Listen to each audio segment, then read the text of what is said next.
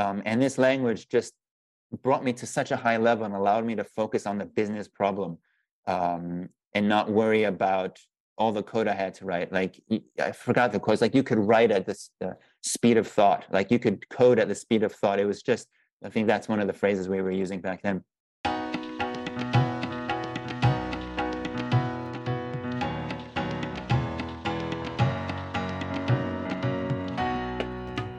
Welcome to another episode of ArrayCast. I'm your host, Connor, and today with us, we have our regular panelists, which will go around and do brief introductions, and then we've got a couple announcements, and then we'll get to introducing our guests. So we'll go to Bob, then to Stephen, then to Adam, and then to Marshall. I'm Bob Terrio, and I am a J enthusiast, and I remain working on that wiki and the mines down below everything else, but it's coming along. I'm Stephen Taylor. I'm a Q developer and an APL programmer and an enthusiast for both. Also for Bob. I like Bob. I'm an APL jack of all trades, I guess it's called. Working full-time, but both teaching and coding APL. Named Adam Protsevsky. Sorry. I forgot that, okay? It happens. I forgot to look at my mailbox this morning, so. And I'm Marshall Lockbaum. I used to be a J programmer, then a dialogue developer, and now I am the BQN designer. And as mentioned before, I'm your host, Connor, polyglot programmer, array language enthusiast, and yeah, I guess we'll hop into our two announcements. So we'll go to Adam first and then to Marshall. What's my announcement? You have an anti-podcast that episode that's coming out. Oh, that's the announcement. Okay. Yeah, so you might have heard about the APL Annotation as a Tool of Thought podcast. And Richard Park and I have been recording another episode that's now available for you to listen. I haven't gotten around to making it a proper podcast along the old avenues, Connor. Sorry. Have other things going on. And also, we're considering changing its name to something that's a little bit less of a mouthful, or maybe taking the current title and making it into a subtitle so you can have everybody's opinions on that. Considering calling it Beautiful Squiggles and then subtitle Notation as a Tool of Thought. What do you think? That's a good one. Well, I've never heard APL referred to as a squiggle language, but okay. Well, that happens all the time. Squigglecast? Isn't there a language called Squiggle? Well, there is. Yeah. I like the fact that APL's in it. How about Glyphcast? Glyphcast. That's nicer. Glyph is nicer than Squiggle, in my opinion. You got to ask the people. You got to have a poll. That's what you got to do. Yeah, but we don't even have like an email address they can contact us on, or a proper website with its own Twitter. URL. You can do polls on Twitter. Okay, I'm doing Twitter. Yeah. You just choose four you like, and then say if you have your own suggestions, and then then go from there. Okay. You know, with podcasts, it's generally not good practice to try and play hard to get. And I think you're playing hard to get right now. Well, I don't want to register the domain until we have the name. I can't decide on the name until people can contact us at contact at whatever that domain is. So you see, it's a deadlock. I feel too like if you do Beautiful Squiggles, it's like, see, even the people that use the language like call them squiggles. They don't even know what they are. It's like, no. Anyways, we'll link to the poll in the show notes, and Adam will set it up for a couple weeks so people can go and opine what they think it should be called. All right, over to you, Marshall. All right, so my announcement is not really my announcement, but we are, at the time of recording, we are 6 days into the advent of code, which is programming. I don't know if you'd call it a competition, but a site where programming problems are posted one a day, like an advent calendar, for the 25 days of Christmas. And many people are solving this in various array languages. So I've been tracking the people who publish BQN solutions, and there are 37 people have done at least one day in BQN and published their solution to that, which is really cool to me. I will probably have a list of BQN repositories out by the time this podcast is out. But there's also lists on the APL wiki. I think the page is just Advent of Code, as well as the K wiki. For K specifically and APL specifically, of course. And there are various leaderboards that people can talk about. And yeah, lots of activity going on. Go ahead, Stephen. I've got an announcement too. The annual Advent of Code competition brings out a lot of Q veterans out of their winter hidey holes and publishing some solutions. And their solutions, even to quite simple problems, are sometimes quite startling and not things I would have thought of. Unfortunately, a lot of these solutions are shared on private forums. So I've made it my mission this year as one of the cubists, the curators of good Q things on the internet, to gather them up from the Iverson College Vector Dojo, from the K4 topic box, from the KX community, and write them up and study them. And you can find this all online at github.com/cubists/studyq. I'm struggling to keep up with a torrent of solutions that are coming in, and I can foresee that this may be still with us when the last of my mince pies has long disappeared. But I do plan to get through all 25 problems and write up and study the various solutions. A lot to learn from, me included. Yeah, maybe we should do a full, because we could talk about this for 20 minutes, I'm sure. We should do a full Advent of Code episode. So we'll throw links in the show notes to everything Marshall mentioned, Stephen mentioned, a couple other repos. I have one. Adam's got his hand up. Yeah, I just wanted to mention for those that are doing Advent of Code in APL, it seems to be in all these array languages, it's actually fairly easy to solve many of the problems. And a big part of the problem is parsing the input. Mm-hmm. And so I created a video a while back about using Dialog APL's Quad CSV, which is really nice for parsing a lot of that input you get there. So we can put a link to that as well. If you're working on it, that might help you. Yeah. So maybe we'll create a whole section. I'm not sure if we have sections in our show notes. But yeah, check out in the show notes links to a bunch of Advent of Code resources, other people that are doing them in a plethora of array languages. And then maybe sometime in January or at the end of December, we'll do an episode where we choose a couple of our favorite problems and talk about, the benefits of solving them in different array languages. The problem today, I won't say what it was. Day 6 was, it was beautiful, beautiful. And I thought I did it nicely. And then I went and looked at Jay Fode's solution, the former CTO of Dialog. And his was I don't know, 2 or 3 characters shorter, which is doesn't sound like much, but the solution was already only 10 characters. And it was a use of dyadic iota with making an observation of the problem. And I stared at it for a bit and I was like, how does that? And then I was like, oh, wow, that's so beautiful. Anyways, links in the description. We'll do a whole discussion about this later. And with that, we will transition to introducing our guest today, who is a panelist emeritus. He was on, I think it was episodes 2, 3, and 4, or 3, 4, and 5, 3 episodes in a row as a recurring panelist, Nick Psaris, who has been programming in Q since 2006, I believe, and I think is most well known, at least sort of in the community at large, for having 2 different books on Q, Q Tips and Q for Fun, I think they're both called. Fun Q. Or Fun Q. Oh. That's not going to translate too well to audio, but you can take a guess. Anyways, so yes, Nick was on as a panelist for 3 episodes where we talked about a various number of things. So we'll link those in the show notes if you want to go back and listen to those 3 very old, and right when we were starting the podcast episodes. But today we're bringing Nick on, I believe, because we just had John Ernest on where we talked a ton about K, and we're going to have him again on in the future, I think, in one of our next episodes. But we thought it'd be a good time to bring on a Q expert, which Nick is, of course, and talk about a little bit more about the Q language and sort of teaching Q, which he has a lot of experience with. And from that, I'm not actually sure if we've ever given Nick the chance to do sort of an in-length history of take us back to when you discovered computing. But if you want, maybe give us one of those, and then we can hop into talking about Q and, the advantages of Q maybe versus some of the other array languages. Sure. Thanks, Connor. I guess, if we want to go back, when I first got experience with computer programming, that would only be pretty much when I got out of college. But my first experience with computers, I had an Atari 800 as a kid. My father would, bring back the cassette recorders and play the computer program into the machine. Then we had the 5.5 floppies and things like that.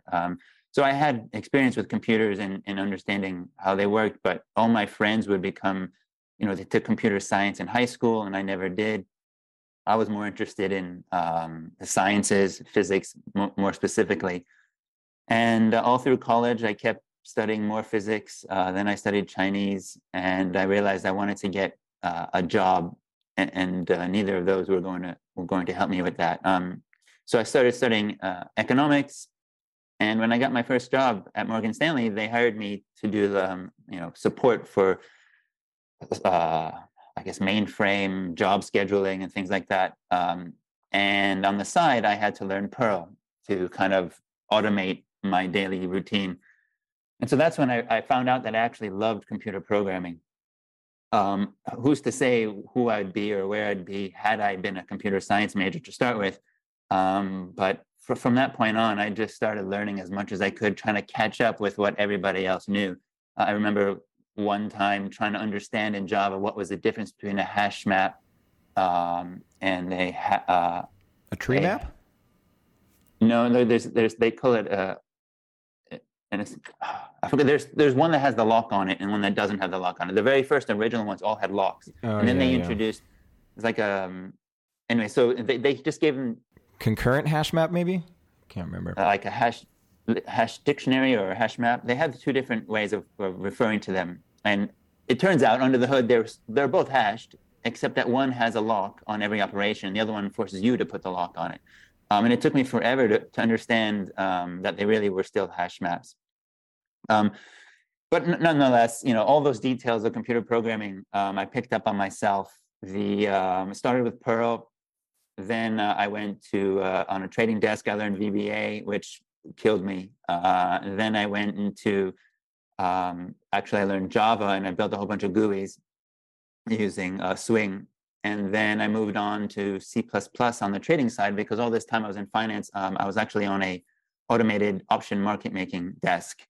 And after all the GUIs were made and built, I kind of wanted to move myself more into the business logic of things. And so I started learning C++, and the STL was like, to me, it was beautiful. Like so many times in my study of science, I was like always asking questions like in biology, like, how does this work and why does it work that way? And they kept telling me, don't worry, you'll learn that when you get to chemistry.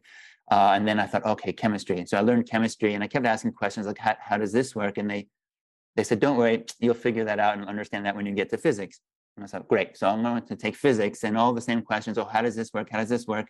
And then, halfway through my college career, at some point they said, you just have to believe. And I was very, very disturbed at that point. And I kind of lost my religion when I thought physics was the one true answer, and I kind of lost it.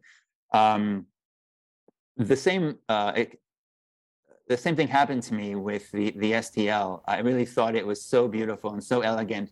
But then when I found, like, for example, the bit vector was not a vector of bits, and you couldn't get a reference to one of the bits that was in there because it was just specialized, I was like, oh, that's not fair. You have all these operations, but in this one particular case, it doesn't work.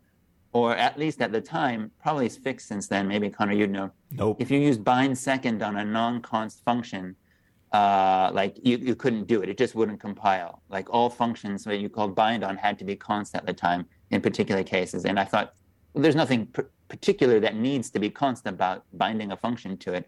And so that I kind of, after all that elegance, and I thought this was just really well implemented, the things I tried to use it everywhere and all the algorithms. And every time I tried, I'd run into another problem. So I kind of said, yes, it's nice, but let me keep going here. And at that time, it was around 2006, I had finished a master's in computational finance degree, and I moved off to Hong Kong, still within the firm I was at, and my job had to change because they didn't have automated market making in Hong Kong at the time. And so I joined a team that was converting stat-arb trading algorithms from Java into KDB. And I was kind of like, this is crazy. Like, I had an interview and they're like, well, what's your favorite language to manage data with? And I was like, well, of course, it's got to be Perl. It's got hashes and it's got lists, and you can have hashes of lists or lists of hashes of, and then, the depth goes on. And I really thought that was just truly fantastic, along with the regular expressions that it had as well. And the person was like, well, no, I think you'll figure it out, but KDB is actually, far superior to that when dealing with data. And so I was like, yeah, well, we'll see. I didn't believe it. And so I was just about to go on vacation at that time. And so I printed out the abridged. So at the time on the KX websites, there were two documents. I think it was Don Orth had written one, and Arthur had written the other. They were called the abridged introduction to KDB and the abridged introduction to Q, or even there was like a simple introduction to Q and KDB as well. So there were two pairs of documents, and the abridged version, I thought, well, why would you want to read that if it's abridged? But it turns out the way Arthur writes, that's abridged. Like, it was just the true and utter essence of the language, and it actually had, to me, in my mind, more information in it than the wordy, longer version that had lots of English in it. So I had printed those out, and I went on my 1 or 2 week holiday, and all I had with me was these printed out papers, and I couldn't even test it on a computer. And I would pour through the documents, trying to understand what is this vector language. And as I went through it, by the time I got back to the computer, I was raring to go. I was ready to test everything out. And every time I would try something, like, it wasn't documented. Like, I'd try, a different type of a left-hand operand to one of the functions to the operators, and it would do something completely different than I had expected. And it truly blew me away how, like, there was so much, what I felt, genius in the language that was just only in the author's mind. And at the time, I did not know there was a legacy of APL and J in there. That obviously led to the overloads that were in the functions. But in my mind, I was like, well, why would he think of this? And how did he imagine to like make the function do that? It was just so much of like a treasure hunt. It was like, what else can the programming language do? And so that really grabbed me. In the process, we were, like I said, migrating Java to KDB for all the back tests and the trading algorithms. And the amount of speed up that we got, overnight processes that took 4 hours would take, like 10 minutes every morning. Just the true advances in just, what you could do and test new ideas and new ways of new signals and things like that were quite liberating. So I was out in Hong Kong by myself doing all this, and I didn't have anybody to talk to. I had the manual and just playing with the software. And lucky for me, I had like a direct line into Arthur to ask questions or suggest improvements. So from 2006 to 2012 or so, it was 3 years of quant trading using KDB, and then another 3 years of building an option market making system in KDB. And so those were actually two different dimensions of the language. On the one hand, it was just massive data sets, analyzing and grouping or doing huge, massive as-of joins. And the other side was high-frequency trading, which pushed, if you're going to really be doing high-frequency trading, of course, it should be in C++. But if you don't mind to be slightly slower, you can iterate very fast when you have a trading engine that's up and running and you have a new idea or even a simulator, and you can just inject a new definition of your function into the process and see how it behaves. Obviously, you should be doing backtesting along with that.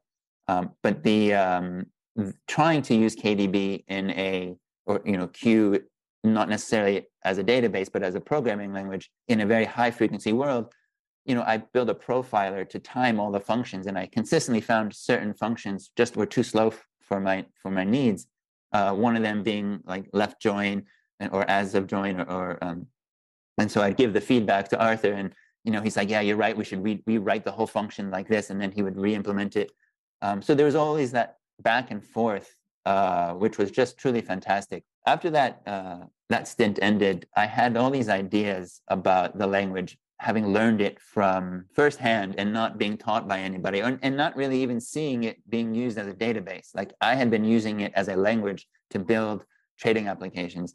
And I thought my perspective was different than anyone else I'd ever spoken with. And I had very strong opinions on syntax or how to write it efficiently and things like that. So as I left, I wanted to get for two reasons, I wanted to write a book. The first one was I had all these cool libraries that I had written at another firm, and I was going to have to rewrite them again wherever I went. And I figured, why not donate these ideas to the community at large, so that if I ever leave again, I can just take them because they've already been, in some sense, open source. So I spent my time from scratch rewriting a lot of the core libraries, whether it's logging, a timer library, the profiling, the code profiling, and things like that. And so I wrote all that code, and then I built a book. I wrote a book to use all of that and explain how those libraries worked. But I wanted to do it in a way that showed what I thought was best of breed coding, and explain the things that I had probably uniquely, I had an understanding of how it worked because I had already spoken to Arthur and asked him to change a lot of things. So I incorporated all of that with a bent towards computational finance, because that's kind of where my mind was. And so I combined those two things, and I created the book Q Tips, because I really wanted it to be a list of tips for people when they're coming up and learning the new language. I really did believe Q Tips was a very clear and, yes, cheeky name to the book. I recall that someone said to me, because they thought I was in Hong Kong, I didn't know what a Q-tip was. They said, that in America we use Q-tips to clean our ears, and I was like, yes, I realize that it is a play on words, but I'm keeping the title. Thank you. So that's kind of the background. I mean, and since then, we can go into other things. I've just been using Q and KDB at big banks, more on the data analytics side than actually writing and supporting the database myself. Although, of course, I know how that works, and I help with those teams. But I'm really focused on how to transform businesses with the data and the analytics rather than build on the database side. Amazing story that you went through all of Perl, Java, C++, VBA, might be missing one or two, but you went through like a plethora of languages, ended up in an interview because you were switching offices to a different country, and then they say, what's your favorite language? You say Perl. And then they say, you're wrong. Well, I mean, maybe not wrong, but like for data, shuffling, and you'll learn that Q and KDB is the best language. And then you go away, you come back, and you start playing around, and you said, there's a ton of stuff that's not documented, and you're running into a ton of overloading. And your reaction, you say, is that your like curiosity is just like super peaked, and you're like, what's going on here? There's like something that's genius about like all these ideas.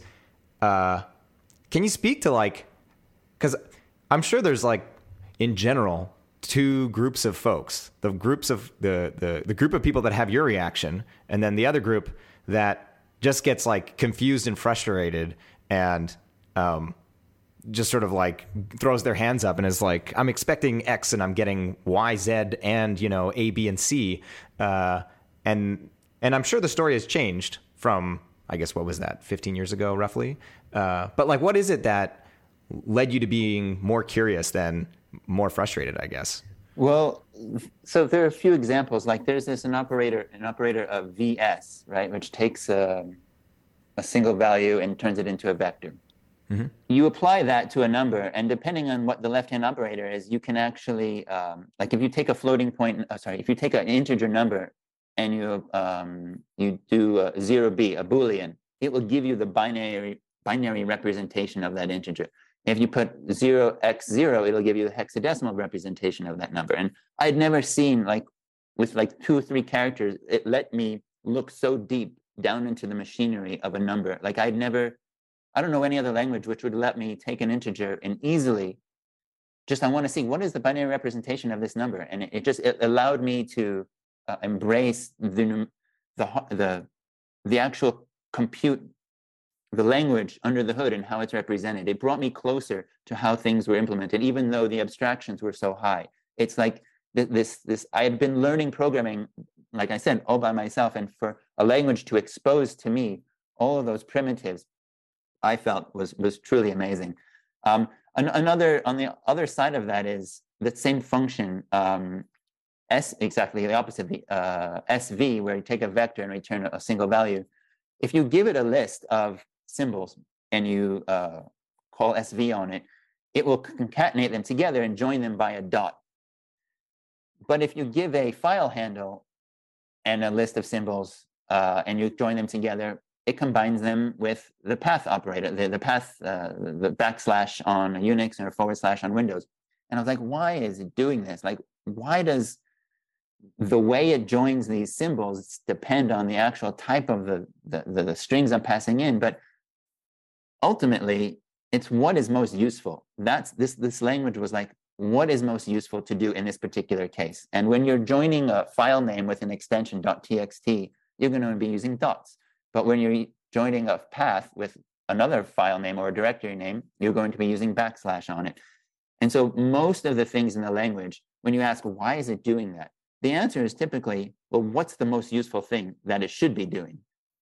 That motto has stayed with Arthur for the longest time. And I know that K6, I believe it was K6, what John Ernest was talking about. A lot of the way things were going to work was because he was implementing it and testing it on Advent of Code, going back to that topic. Every week, someone would post a solution and be like, what can I do to the language itself to make that even simpler? And then he would like implement a new operator to like throw away half of the code so that it would just be basically in the function. And so what is most useful in any particular case has really been driving that language. And to me, at building a trading platform or a backtesting platform, that the language was very, very useful. It had all the things I needed. And when, like I said, I mentioned when I needed something that it didn't have, it was like, a day or two later, it would be there. And so I just love that close relationship with the machine, the language, and even the author. And that's what really got me going. So also to clarify, when you say you're going back and forth with Arthur, is he working at KX at this point in time and then yeah. And then implementing stuff? That was his company. I mean, it was his company with like 3 other people or something. Right. And so at that point, it's not like, has Q been created at 2006? Yeah. And so he's adding things, not like primitives necessarily, but like extensions to the language. Because like as far as I know, like breaking changes haven't been made to Q and Q. Right. So here's an example.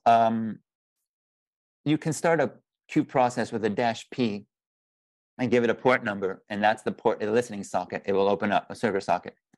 But I wanted to create a naming service, have the port start up as a random port, and then I would register that process with a naming service and say, this is my port. I didn't want an accidental conflict where 2 people, all the time, everyone keep using the 5001 port.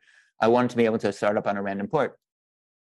So I was like, well, can you just, if I give you the infinite, like 0W, if I give you an infinite value, can you treat that as, oh, you figure out the port and then bind to it? Because in C++ or in C, if you bind to port 0, I believe 0 will pick one of the next available port and bind to it and then let you know what it is. And so in those cases, it's functionality. Yes, it's not necessarily the language itself, but like it is a /P. If you give it a null value or an infinite value, it'll bind to the next available socket. So certainly things that were useful for building a trading system. There were other cases where I would ask for faster versions of left join, like I mentioned. The very first version of left join, and this is hard to describe, but if you have a table that has the column A and it has null values on it, it doesn't have null values. Let's say they're all filled in, the left-hand table has all values. And then on the right-hand table, you join in another column A, but it has null values. The original implementation of left join was when it joined it on, if the original table had a value, but the new table had a null value, it would fill in the null value with the value that was already there. That made things very slow. And in fact, it's not what I wanted. So when you get market data coming in real time, and let's say the price disappears, and now it's a null value, I want to know the fact that it's null. Like, I love nulls. KDB makes handling nulls so efficient because it has all these operators. Putting a null value there is actually more important for me. I need to know that the price of the stock, it's not trading anymore, or, it stopped quoting. Null values are more important to me than filling in with whatever the previous value was. And so when he between one version and the next, after it was like 3.3 or 3.4, he re-implemented left join to make it a bunch of times faster, but also the null values would no longer be filled in. It would just be overwritten. Well, he agreed that was the logical thing to do. But obviously you say no backward breaking changes. Well, that broke things. And so if you look in the language, you'll see that there's an LJF, a UJF, an AJF, an IJF, and an EJF.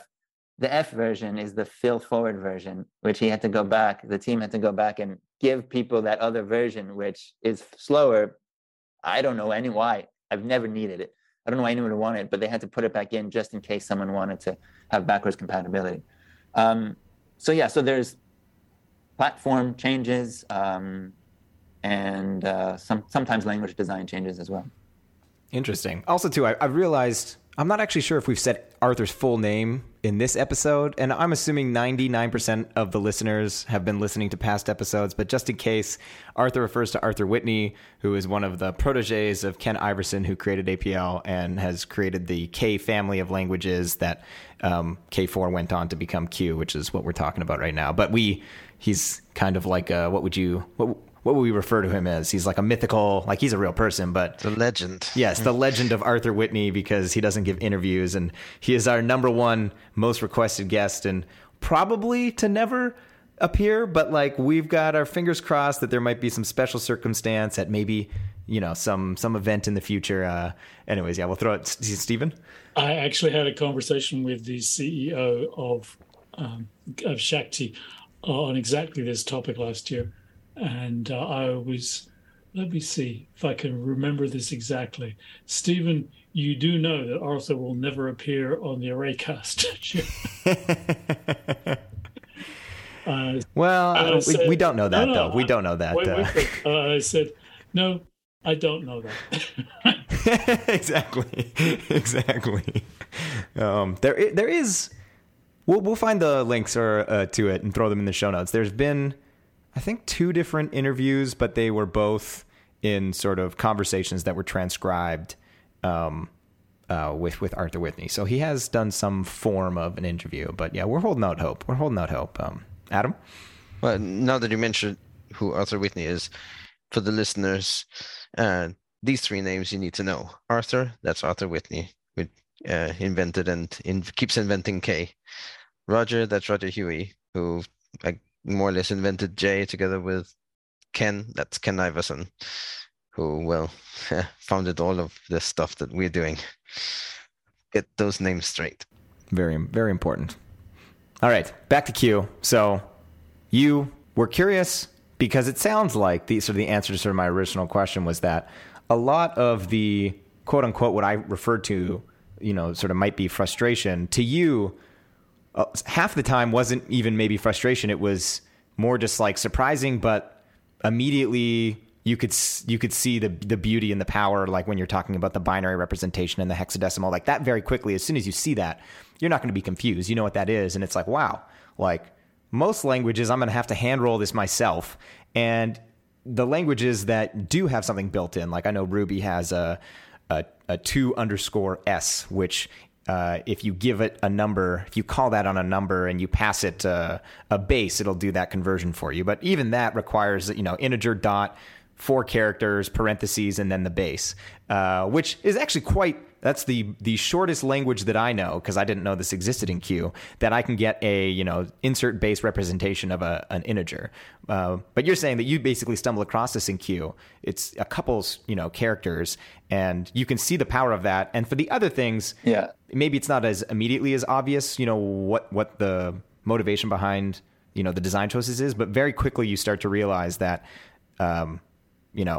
the other things made sense. This probably makes sense too, and it's just going to be a little bit of playing around with it to realize that it's because of the utility of it that it's right. Like I can give you two more examples of where it just blew my mind. So when you take the pipe operator or the ampersand, right? What most people would think is and or. Sorry, and or.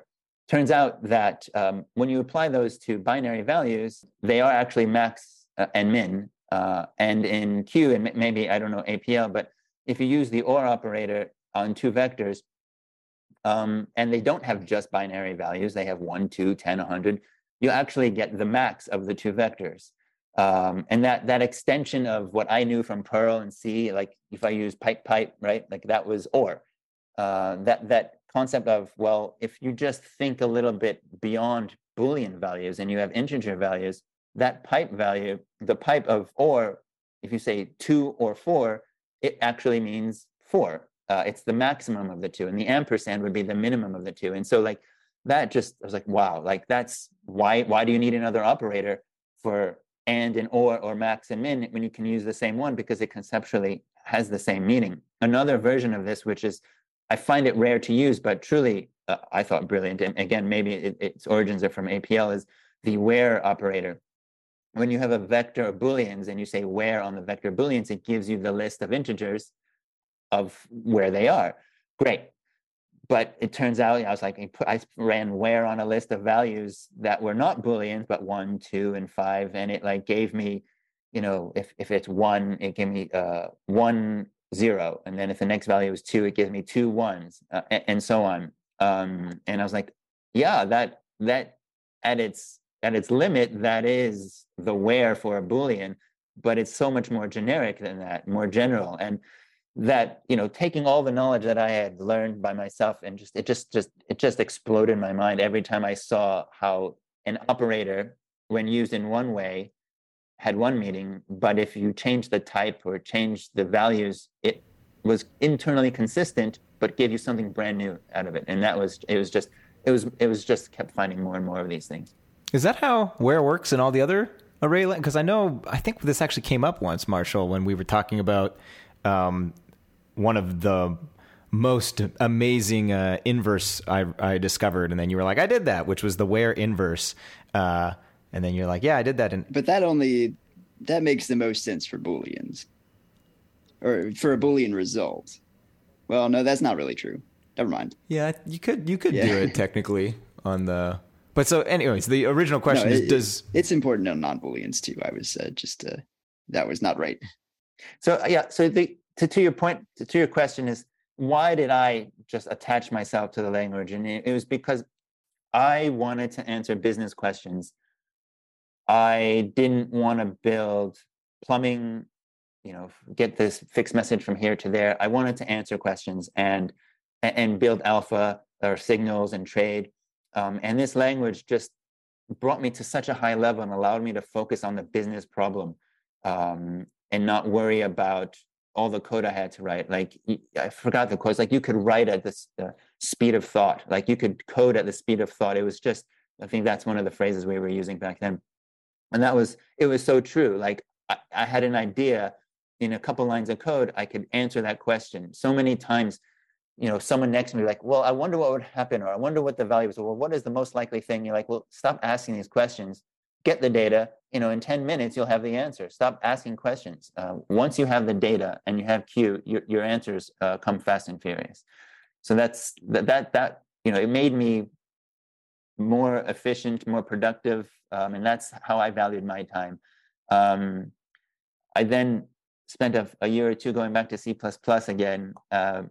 And the compiler was killing me. It was it led me to different places over time, but it was not a fun period of my time again. I felt unproductive. And yes, I was building high performance systems, but I was missing the KDB. And so luckily the career moved back towards KDB again. But it's all about me and my productivity and my time. I really enjoy it. It really makes me feel like I'm empowered. Yeah, that should be like our motto or slogan, coding at the speed of thought, because it's like, we're going to irritate some of the listeners by bringing this up again, or I will, but the advent of code, day 6 this morning, literally, like, once I understood the problem, I was like, this is like 3 or 4 things that are like, you know, not bread and butter, but like very idiomatic if you've been doing enough array language stuff. And it's just like, you do the first one, couple characters, second one, 4 characters, boom, boom, and like 10 or 12 characters. And like literally in like a couple minutes, you've solved the problem. And to try and do that in C++, like I don't even have the algorithms in the standard header. Like I will probably by C++ 32 once they get all of the quote unquote sort of like range adapters and stuff. But like in order to do a sliding or a windows and then like, you know, unique and all this stuff. And even once I have those, in order to spell them requires so much more typing. Like I'm sure there are people, maybe not most of our listeners, but out there, they would hear this and they'd be like, it's, you know, how much, like, is it really that much of a tax that you have to spell some namespaces and that, you know, slicing is spelt with, you know, 6 or 7 characters and then in order to pass a lambda? And the answer is yes. Like, it doesn't make that an unusable language, but like in order to, what you just said, code at the speed of thought, it completely gets in the way of that. And then the first time you do it, you're probably going to not do it correctly. And because you weren't, what was it? Who was it that said coding by successive approximation? That was from one of our past episodes. I think that was like either Stephen Apter or Joel Kaplan, one of them. It might have been Stephen Apter. And it's this idea that because you're in a REPL, like, and I know the 4 things I want to do, you do the first one and then you immediately see if that's what you were expecting. Whereas in C++, you got to write the whole thing and then like figure out, you know, like you said, you're fighting with the compiler to, is this code actually working? Whereas, yeah, in these languages, you sort of figure out the way. Coding at the speed of thought. I really like that. That ability for me at least was enhanced when I was at Morgan Stanley. I had written an Emacs mode. I'm an Emacs user for my life basically, and I was like, all right, well, here's a new language. I need a mode for it. So I had written it, but then left Morgan Stanley and I had lost it. So I had to rewrite it again from scratch. And so again, I wasn't going to fall into the trap again this time. So I wrote it at home, and then I put it on many years later, I put it on the Emacs package management, Melpa. And so that ability to write code in buffer 1 and with 2 keystrokes injected into the session in buffer 2, that, you know, successive approximation, I'm not constantly hitting the up arrow to retype, up arrow to retype. I've got like key bindings where I, you know, type a little bit of code and I evaluate it and evaluate it and evaluate it. For me, it's really, really fast to go through testing that way. I don't know what other people do with Q, and whether it's Jupyter Notebooks or what, you know, they have other, you know, VS Code, they're coming out with one. But for me, that ability to code in one buffer and evaluate the code immediately, it's got 2 things. One is that it's fast, but the other thing is I don't lose my work, right? The code is in the file that I've saved. All of my history, every time I tinker around with anything, I write it in a file and I evaluate it by sending it to the queue process or even a remote queue process, which is even more powerful. But all my work is always in a buffer somewhere, as opposed to like if you're on the command line and you hit up arrow. I mean, I know from what I understood is when Arthur writes his code, he writes these really long lines horizontally, and it's because he double clicks and pastes to see, you know, to test. For me, I can get away with not doing that, you know, really long lines, because, you know, Emacs will, you know, find the one line or the function definition. It'll go back to the beginning and to the end and then inject that. So that for me has been, you know, transformative. I can't imagine how well I couldn't have written the books without that ability. Bob? One of the things that strikes me, because we had a podcast where we tried to define Iversonian languages, and it was quite the episode because Marshall revealed his inner bouncer and was quite strong about moving Iversonian languages in and out of the club, as Connor described it. He moved Q out of the club, or maybe at least moved it to the back, out by the door. Yeah, well, we should be clear that we're splitting things into 2 categories: array languages, which we all agree Q is an array language, and then there's the inner Iversonian languages. Right. So we weren't taking Q out of array languages. That, no. I'm willing to say Q is definitely on the boundary of that kind of group of languages. And this is where my comment/question comes in. You are, I think, an expert in Q. I can't think of any other way to describe you as an expert. A Q god, isn't that what they call them? I would say Q god. Sure. Yeah. Stephen with his hand in his face in his hand. Am I not supposed to? Is that like we're not supposed to promote that word? All right, cut it from the record. Oh, let me do my little rant about that. Nick was saying earlier how a lot of the people who first started using K, the ancestor language of Q, or really the language in which Q is implemented, had come from an APL background, and you could give them a quick summary of what's in Q, and it's like, oh yeah, I get it, and I can see how to use it because I'm part of the legacy, and then a lot of other people came in and were confronted with this almost minimal documentation, and some intro level workshops in Q, which tell people how to get started and get productive quite quickly. And they're very good at that. Oh, don't you worry about this, just do this, and you get busy in Q. And what's missing in between is a proper, I don't know, formal grasp of the language where you actually understand the syntax and how to parse it and all the details and the kind of things you need to go to Q tips perhaps to read and understand. And I think as a consequence, a lot of the people coming in just looked at what stuff, the code that was being written by Arthur, by Nick, by Stephen Apter, and it's just like, I have very little idea how that works. And even when I do manage to understand it, I can't imagine ever being able to write that stuff myself. I've got no access to the thought processes which generate those solutions. And I would submit, Connor, it's the thought processes that generate the solutions that particularly fascinate you. One of the consequences was people just said, well, these are the Q gods.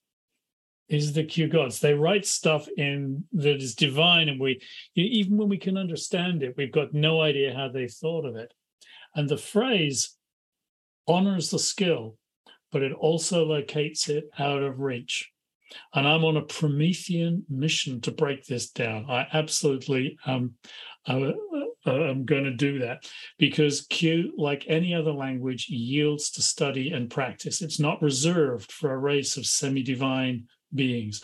And that's why whenever I hear the phrase Q gods, head in the hands time again. All right, we won't use that phrase. It's a phrase, what do you call it? A term of art from the past. But definitely I know that feeling, because I remember I can't remember the problem, but I posted it and Marshall did something that was like, 25% of the characters, and it made use of inverse on some primitive, because inverse doesn't really exist. It exists in APL, but not as a single character. And in BQN, it's, I think, a lot more uses for it. Anyways, I saw it, I stared at it, and I was like, what is going on here? And then like 20 minutes later, after like step by step trying to figure it out, I was like, oh my goodness, like I would never have thought of this in 100 years. Like I would never come up with like that kind of solution. So I've been there. Anyways, back to Bob, because Bob was in the middle of asking Nick, as a Q expert, not a Q god, because there's no such things, only historically speaking. Go ahead, Bob. Well, thanks so much, Marshall and Stephen, for the clarification on that, because I think it frames my question better.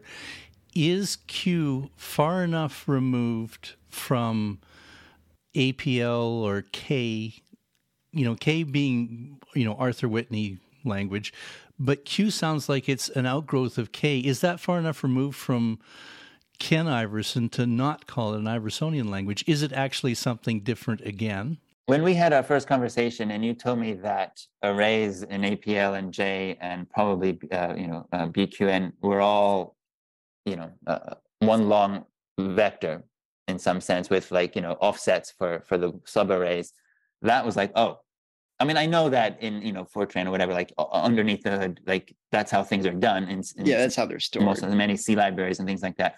But coming from Q, I thought that a list of lists was the right way to do it in some sense, because that's how, like in my mind, it was a list. I didn't see the benefit of saving everything in one long list. Like when you do memory management, if you need a new list of the same size, you don't need to go reallocate the whole vector. You can just go find a new bit of memory. And I suppose the offset of, you know exactly where to find the next element as opposed to doing a pointer lookup makes it a little bit faster. But I don't know if we want to indicate that in itself, that migration off of one long list could push it out of the Iversonian language. Yeah, so you're ready to kick K out. I wasn't going to do that. You're going the wrong way, Nick. This is what we brought you on for.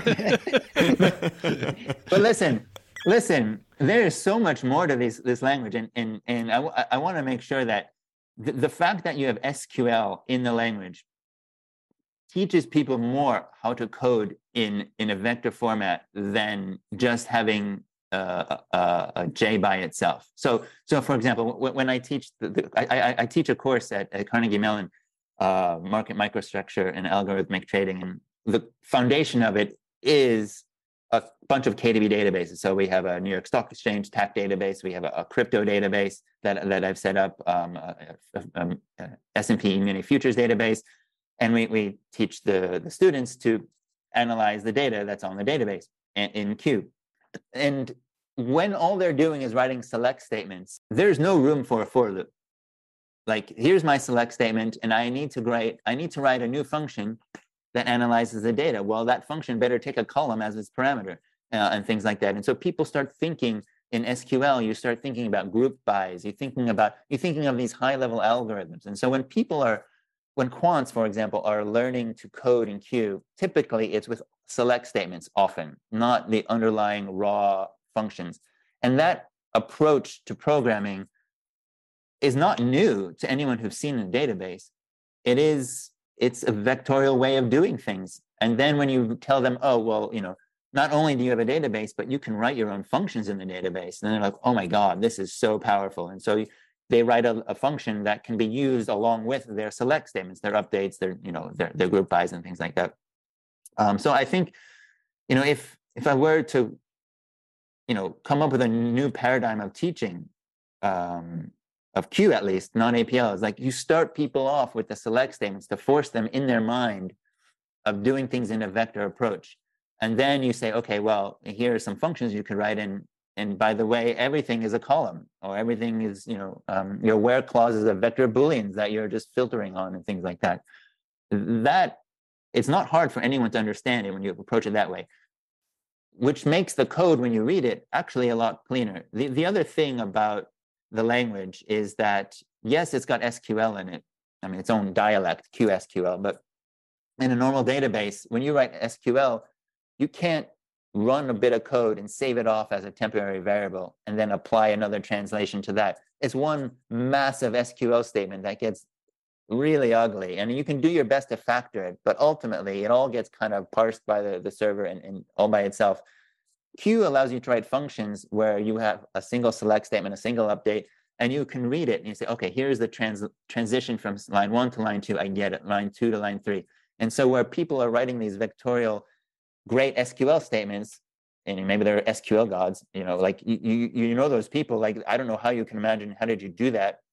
When you turn that into KDB, into Q, the code gets, if you do it right, you're allowed to at least make it a lot cleaner by doing transitions into one, here's my select, here's my join, and so on. So I really think that it bridges a gap between how the one domain people do think vectorially and a programming language which is implemented to write vectorial functions, coding extremely fast. So that combination, yes, it maybe not kick it out of Iversonian, but the whole adding an SQL to it is Whitneyan languages. What we can call some other languages that include SQL. Can J still be a Whitneyan language? Is what we're really wondering about. That's right. Yeah.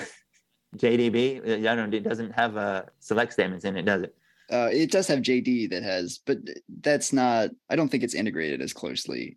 I don't know quite how SQL and Q works, but JD is more like a library you can call. And same thing goes for APL with DDB. dialect database. So I want to stay on the whether we're kicking these languages in or out. But before we do that, I want to follow up on. So you said that basically SQL is such a great match to be bundled and paired with an array language because it is a style of programming that is not welcoming to loops whatsoever. Yes. Is that so? Yes. You wouldn't go as far. It forces you. You wouldn't go as far to say that SQL is an array language, but you would say that it's a perfect fit because you're never doing these, or you're maybe you would. Is it not? Well, this is my lack of knowledge about SQL because I've, full disclosure, probably only written maybe 5 production lines of SQL code. Like I've done a few leak code things, but like ultimately it boils down to a filter, right? You got a where clause and you've got a select, you're picking a few columns. You've got a group by, and a few joins, right? I mean, beyond that, and they're all. I guess now that I think about it, everything is stored in a table, which although some tables are row based, but ultimately you're operating on columns. Holy, so are we having like a huge eureka moment? We got to go check the Wikipedia page. Is SQL the world's most popular array language? Other than Excel's not. But I can see Adam's raising his eyebrows. But like Nick's got a good point. Like what I would say is that database tables are very similar to, but they're different from arrays. So like one thing, the joins on database tables, you have nothing like that on arrays. So that's something that SQL does and APL doesn't.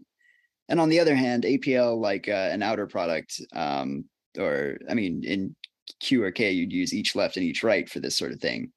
That's something that you don't really get in, I guess that's actually an outer join. So that's not a good example, but I was going to say, isn't there a join that maps to outer product? Yeah, there's and that's the thing is previously what. Although the thing about the outer join is that it doesn't have the same structure.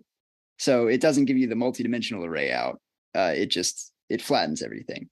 So that's another difference between, how the database paradigm versus the array paradigm works. So I would say they're very closely related. They can use a lot of common functionality. But I wouldn't call SQL an array language, is my opinion. This is so... Because now I'm thinking in my head is that like SQL has like a huge branding. Because like when I think of SQL, like my thought is bleh.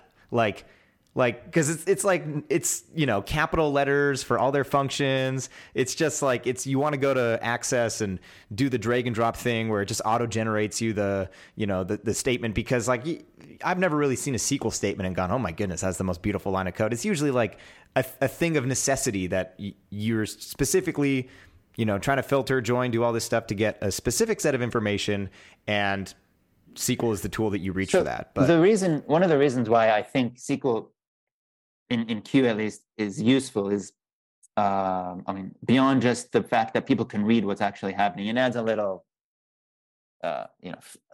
verbal fluff to the code, but it directs you to what's actually happening.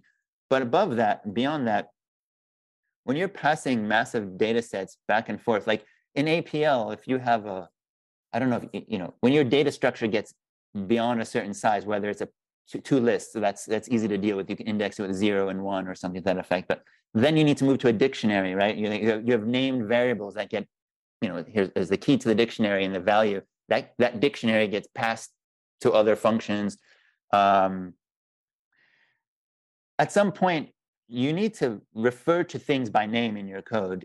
And if every time you get past a data structure, you have to index into it and save it into a local variable, like quantity, save it into QTY, or, and size, save it into size. And then you have vectors on your hand, and you're going to run all your vector operators on that data. Why do you need to keep pulling it out of the data structure and putting it into a local variable just to apply these functions? Why can't you use the functions in the scope of the data structure? And so what QSQL allows you to do is not only on a table, but also on a dictionary. You can say select A times B from D, where D is a dictionary.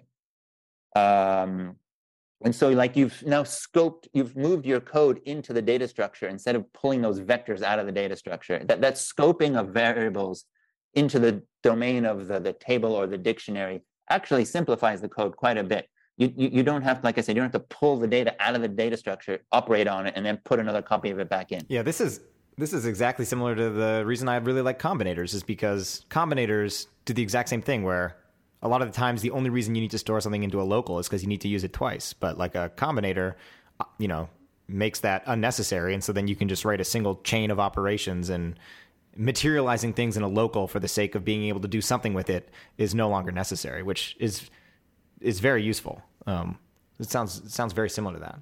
Well, I just looked up, and there's something called multidimensional arrays in SQL that was added fairly recently. Now I'm curious. Now it is. Now it is. Yeah, it says the newest standard, SQL 2019, adds part 15, multidimensional arrays, MD array type and operators. I don't know. Sounds like something. Yeah, but we did discuss, it's about how it's used, not about what it supports. So, I mean, having multidimensional arrays is a lot different from, putting everything in terms of multidimensional arrays. That's true. All right, I just looked at the time. We've blown. All right, Adam's going to say something. No, I was just going to whack PQN for having things that are not in multidimensional arrays. That's all.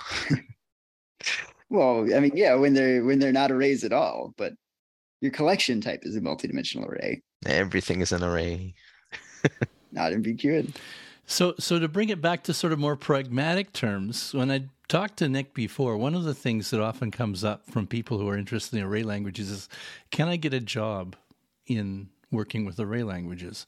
And in a lot of cases, it's difficult, I think. In some cases, you need to work with a specific company. In other cases, you need to find companies that are interested in this kind of area of quantification, and I guess you can sort of carve out your area and maybe use the array languages that way.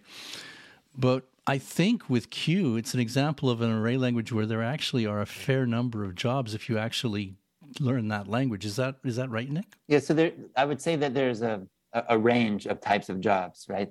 The fact that KDB is, quote unquote, the world's fastest time series database makes it a place where if you want a job in technology and you learn Q and the way databases are stored on disk and things like that, you can get a job as a database administrator. But that's a very, as if you were an Oracle DBA, you would have a job as a KDB database administrator. But because because the database is written in the Q language, you actually then are learning, like just because you've learned how to support an Oracle database doesn't give you a launch pad, a trampoline into some other career. But once you've learned Q to support KDB and how it's worked, you're actually, you have the ability to transition your career because a lot of the people who are analyzing the data are using Q, the data as just the data, and then they're analyzing it to do research in the language itself, and that it works so well together because the storage is the same. So you can then move over to get a job on a quant desk, even if you're very junior. But if you have the mind and you have a mathematical background and you want to learn something about finance or something, you can, if you're lucky, you can get that transition. As long as you keep asking questions, you can transition from just the DBA into more of a quantitative role. My goal is to promote the language as much as I can, and that's why I do teach it. And even at work, I train as many people as possible because I love programming in the language and I don't want to see it go away. So one of the gripes is that we can't find enough people who know the language. And you're saying, can you get a job in it? The answer is yes. There's just not enough people. And so the more people I can train, the better it is for me, because the more of a footprint Q gets around the industry, and people don't just throw it out the window because we just can't find anybody. So I think the best way to promote it is to train as many people as possible, and not just on the database administrative side, but also the end user side, and analytics and things like that. So you can download, like we've mentioned before, you can download the home version as long as you're connected to the internet. You can use it, you can play with it. I think, KX, one of the more recent things that they're doing is recognizing that Python is, the standard in data science. And so how can we get KDB to play nicely with Python? There's been many attempts. There's PyQ, EmbedPy, and now they have KX has one called PyKX. They all have they're slightly different in all their implementations, but the idea is, okay, at some point there's just too much data, and you need to treat it as a database, and you need to send the code to the data, summarize it, distill it down to minutely buckets or something to that effect, then pull it into Python and do your data science on it. It's not going to be possible to do a lot of data science on every change in the national best bid and offer for every symbol. That would be your machine wouldn't be able to handle all that memory. So that combination of, can I code data science in Python, moving some of the heavy lifting over to the Q side, all in the same memory space perhaps, or perhaps over the network. That combination is probably a really great, the synergies there are really good, and I think we'll see a lot more of that going forward. So it's more like Q becomes a really fast filter for large amounts of data, and then you can use Python routines to actually work on that data with a way that you might be more familiar with. Yeah, I think that, I don't want to limit Q to just that, a filter. But yes, there's some analytics when you can push it to the server. It's a lot faster. And even when we talk about moving data to the cloud, you pay for data egress, right? You put all your data in the cloud. Every time you run a query, you have to pay for the data that you pull out. Well, does it really make sense to pull all that data to Python, analyze it, distill it down?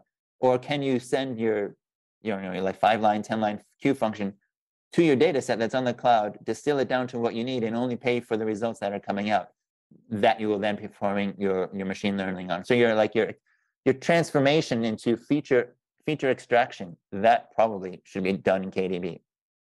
Putting it all, generating your feature sets or something like that, and distilling it and then pulling it out.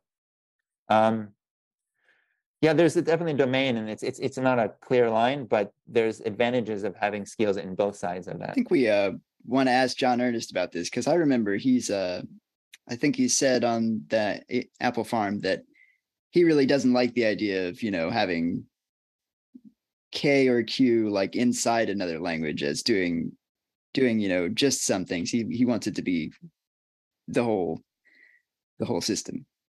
So think of the following: you've got Python, which is very slow with numerical calculations. Yeah. So they've added NumPy, right? NumPy is a vector language modeled on APL in some sorts, right?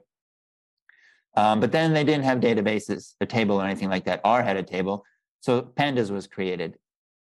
But Panda has its warts, and even the author has a blog about what the things he wished he could do better with Pandas. Well, what if you had a version of Pandas that was perfect, that was very well managed its memory, was fast with the joins, and it was also could share its memory space with NumPy vectors, so you could take advantage of all the algorithms which are already there. Why wouldn't you swap out Pandas with a KDB table under the hood? I think that's about what I would ask John. Because I do agree. That sounds pretty useful to me.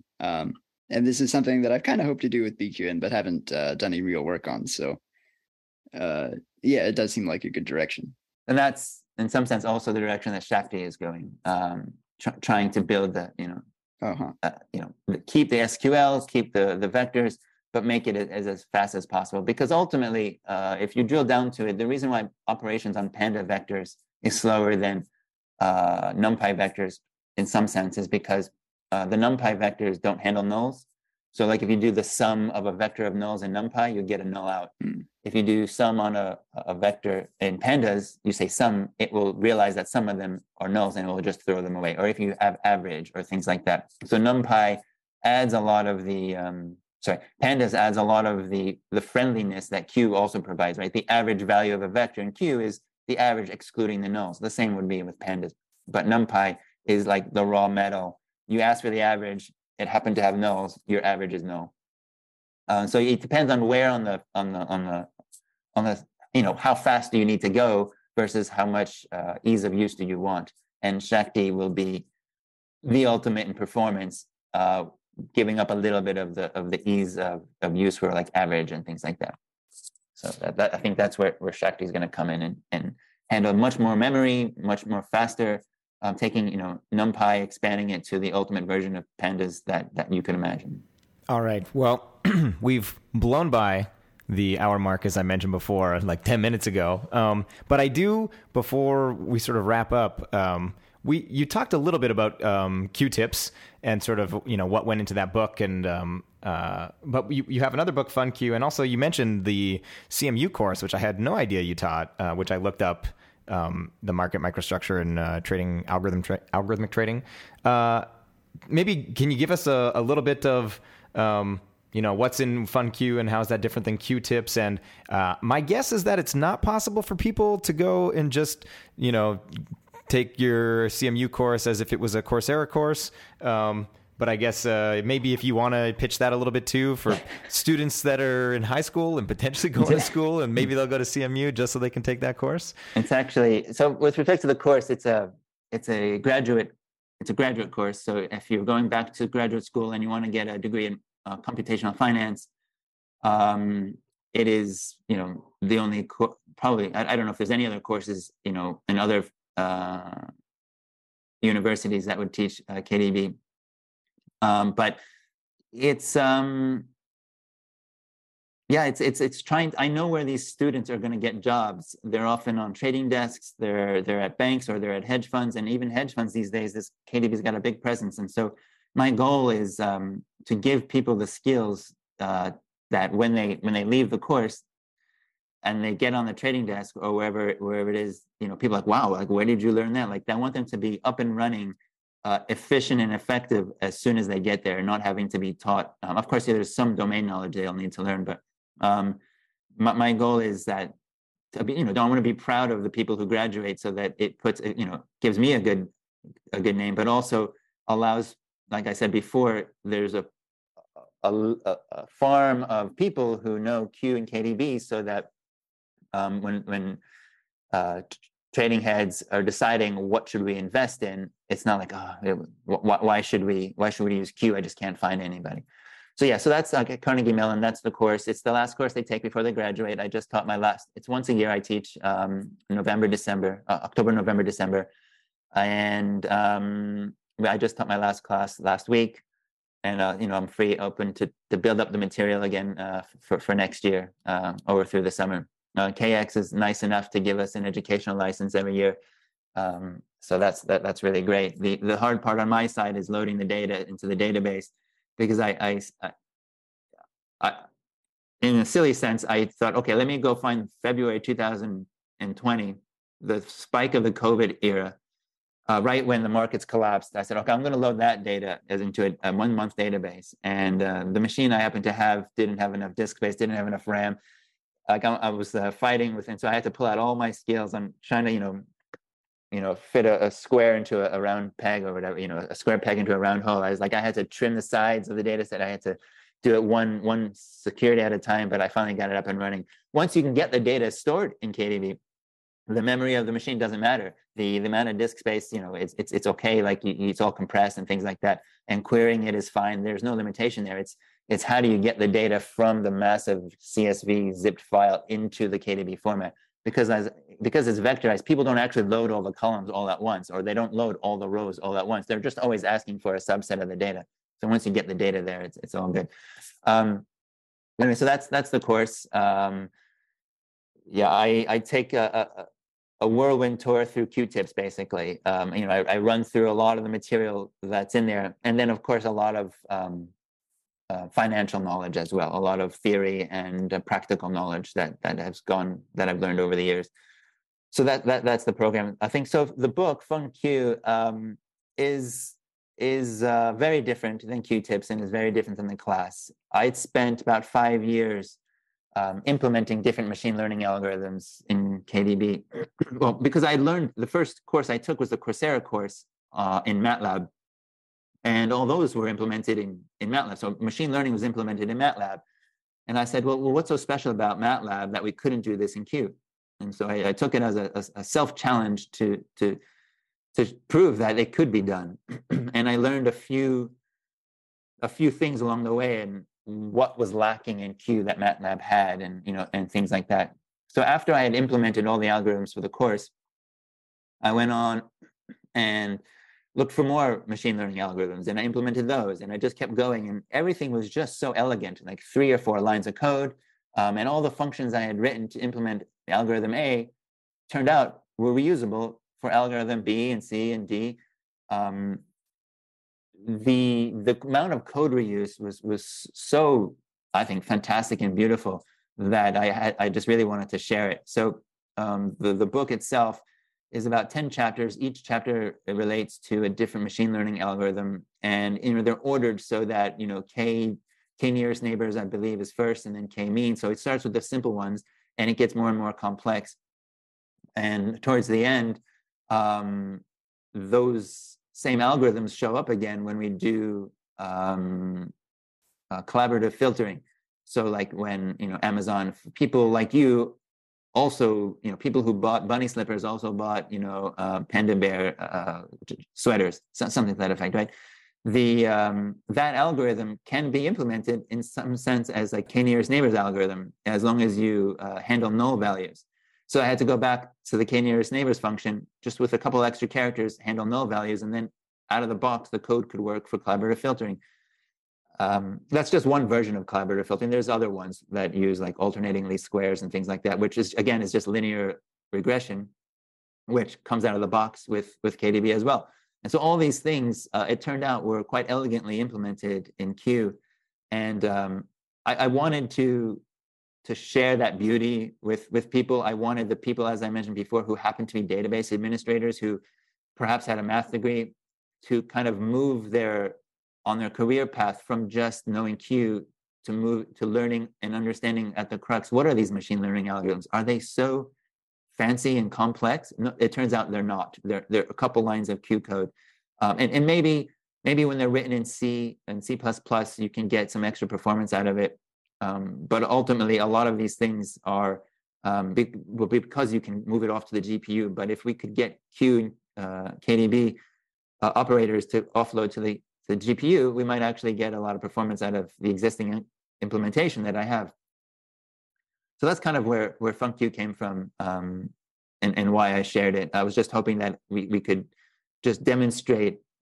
I really like to show how Q can be used beyond just storing things as a database, like how you can use the language and build really interesting products out of it.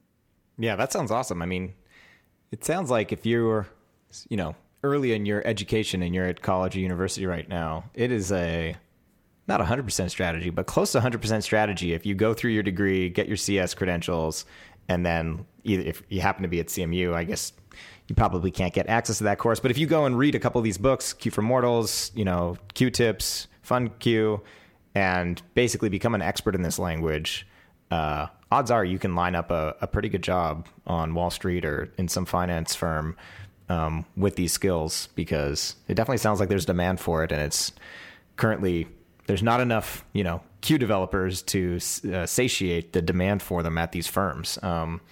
Definitely, I wanted to be very early in my college education. I wanted to be a quant. I ended up being an actuary, which is like a long lost sibling, less exciting, less sexy. But for a long time, like I had read every single, Michael Lewis book and, Quants by Scott Patterson. Like I've probably read like 40 books on, Wall Street, and was just obsessed with like this idea of, making money for the sake of making money, and this, a past version of myself. But, back then, if someone had told me just go learn this language and you can basically not guarantee yourself a job, but really set yourself up well to land a, well-paying job in, these firms that have been around for decades, I probably would have taken that to heart. And so if there's, but it's not, and I try to emphasize to the students that, okay, yes, this looks like a bizarre language, and you're going to be twisting your mind around quite a bit to get through it. But I promise you that the lessons you learn on how to write vectorially will keep you in good stead, even if you put Q behind you and you go back to pandas, because like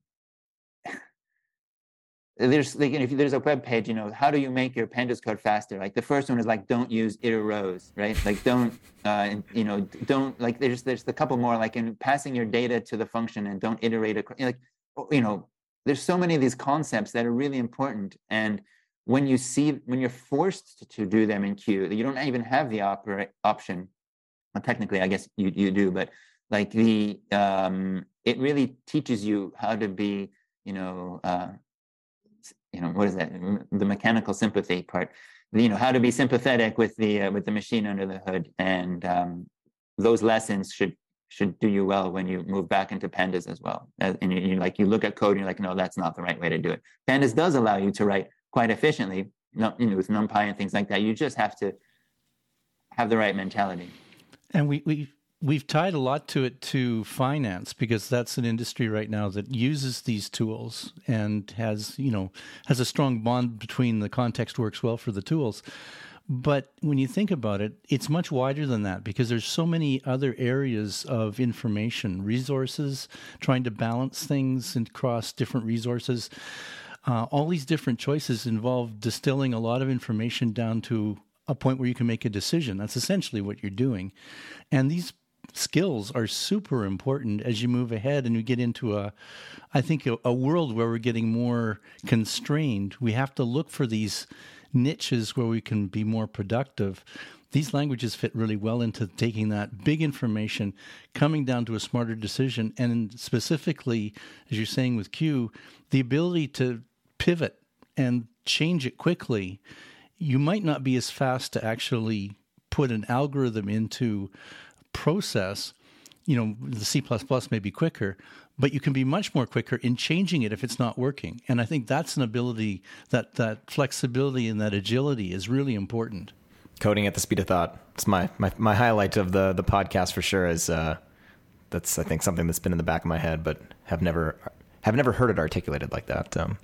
But yeah, we've gone way over, but thank you for spending all this time with us again, Nick, as a guest this time and not as a panelist. This was super awesome. And I definitely know that there's going to be some listeners that are hearing this and are going to be going and picking up Q because of it, because it's a language there's demand out there for people who know the language. So we will, as always, put the links in the show notes to both of Nick's books, and we'll throw a link to the course that he teaches as well. Although it is reserved for grad students at Carnegie Mellon, but we might have a couple listeners that are grad students at Carnegie Mellon. Maybe they've even already taken the course. But thanks so much for coming on. I guess, Bob, we should plug the contact@arraycast.com. Did I get that right this time? You nailed it. Contact@arraycast.com if you would like to get in touch with us or leave a comment. We really appreciate that. Nick, do you want to plug anything that's coming up that you might be doing that you want to put pressure on yourself? There's two things that I want to look at. There's this concept of, again, I'm always thinking about new ways to write books. New topics to write books on. One of them is about PyKX. I don't know if there's enough material to fill up a whole book on that, but I've taken it my challenge to kind of to talk about why would putting a Q table under Python be so fantastic, and what are the functionality that it would provide, and in what cases would it be faster? One example I have is when you use the rolling function in Python, compared to like a moving average function in KDB, it is horrendously slow. And it's just a matter of how it's implemented. Rolling is quite generic, and moving sum or moving average or moving deviation is actually quite specific knowledge that I think it's a memory versus a performance trade-off. So there's examples where you do things in pandas and you're like, oh my God, can it possibly be any slower?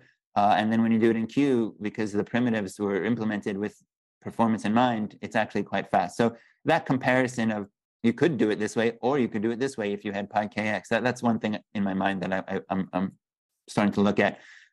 And the other one is if you had a Q god in your back pocket type of thing. Now, I don't want to use the word Q God. I personally like the word in China and in Hong Kong, there are these cartoons where there's a bald guy, and his name is Old Master Q.